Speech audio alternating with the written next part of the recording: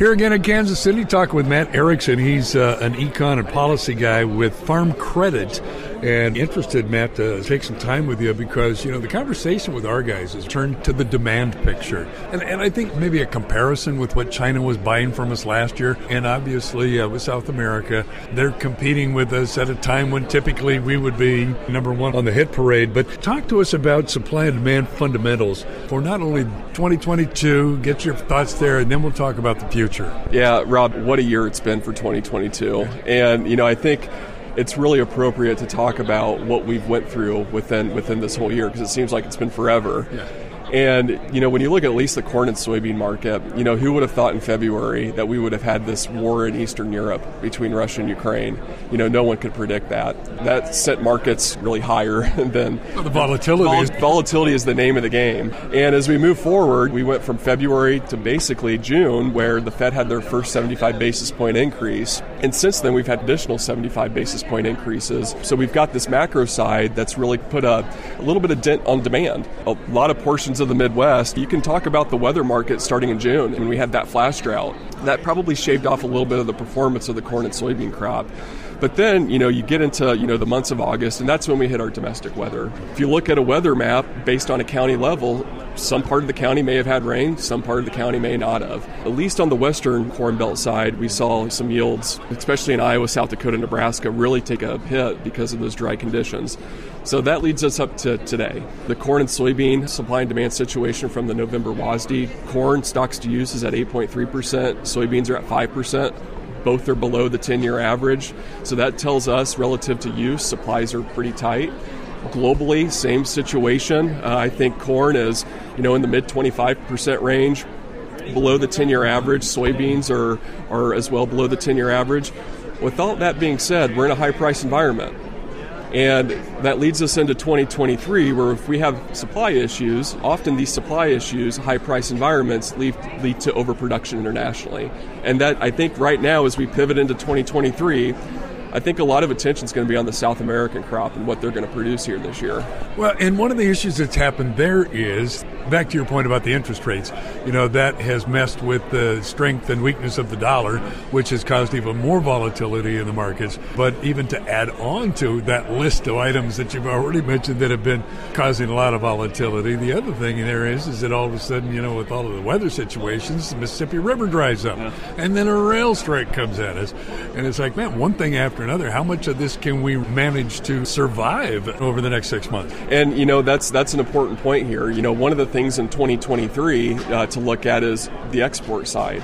We're seeing the dollar appreciate. Our dollar's getting stronger. A lot of that's been doing to a hawkish Fed, increasing interest rates. A lot of what's going to happen here in the future is what happens with inflation. And if inflation starts to kind of ease off a little bit, we may see a slowdown in some of these interest rate increases. That being said, that impacts exports. That makes things more expensive for foreign producers to buy our product. All those things play into consideration. Corn side, you look at 2020, 2021 marketing year, versus the forecast for 2022 and 2023, we're seeing an over 25% decrease in corn exports. So the strength of the dollar is a big concern here as we move forward for some of our demand for our products. Well, and throw it all into a blender. Tight volatility. yeah, exactly. Tight supplies, less global demand. A fairly strong picture for domestic demand. The crush margins lately have been unbelievable. Yeah, you look at the soybean balance sheet, margins have been pretty good for crush. And so on the crush side of the soybean balance sheet, actually I think historical levels. So that is added demand there for soybeans. Corn, I think, when we look at the export picture, the question is, when does China come in? And, when we look at where USDA is projecting exports for 2022 and 2023, we're behind schedule to where what USDA projects. So there's time still left in the marketing year, of course, but all eyes will be on some of those things. So in terms of China, talk about some of the moving parts that are there because their hog industry has a concerted effort to try and rebuild that. And obviously that would be favorable for corn. But China, you never know what's true. Well, that's a good point. I mean, I don't know if you can trust the Chinese data. But from what we do know, they are trying to get their domestic hog herd built back up. However, there's always going to be ASF, African swine fever, concerns over there. If they can get their hog herd up, that means that most likely they need more corn. And so that could be our market. We'll wait to see what happens there and what purchases they make. But I think a lot of that deals with their hog herd and what the expectation is there. Well, and the other part of that is that their corn crop, we're not really sure what's true and what's not true on that. But in terms of the high price environment for corn and soybeans that we see right now, I'm hearing all kinds of different predictions about how long that's going to last and what we need to look at. But it doesn't seem like we'll really see any kind of major turnaround in that, maybe as early as second quarter next year? I think that remains to be determined. Let's say if there's a peace agreement between Russia and Ukraine, that's obviously bearish to markets. And so everything, it just seems like there's black swan event after black swan event. And what we try to do at Farm Credit Services of America, when I talk to our customers, is, okay, as economists, we like to, develop problems, but, you like to be a good economist and help with solutions a little bit. How handy is that? Right. So when I talk with our customers, harvest is done. We got to start thinking about planning for 2023. And I think the name of the game is going to be volatility. We're not in the business to project what markets are actually going to be. No one can. And if they are, they're fooling you. And so there's some steps that we can take to mitigate some of this volatility. First and foremost, preserve your working capital and don't necessarily pay off the low fixed debt that you already have. 2 is making sure you understand your cost structure and your revenue structure within your budgets. Both are equally important. 3rd, think about your budget holistically.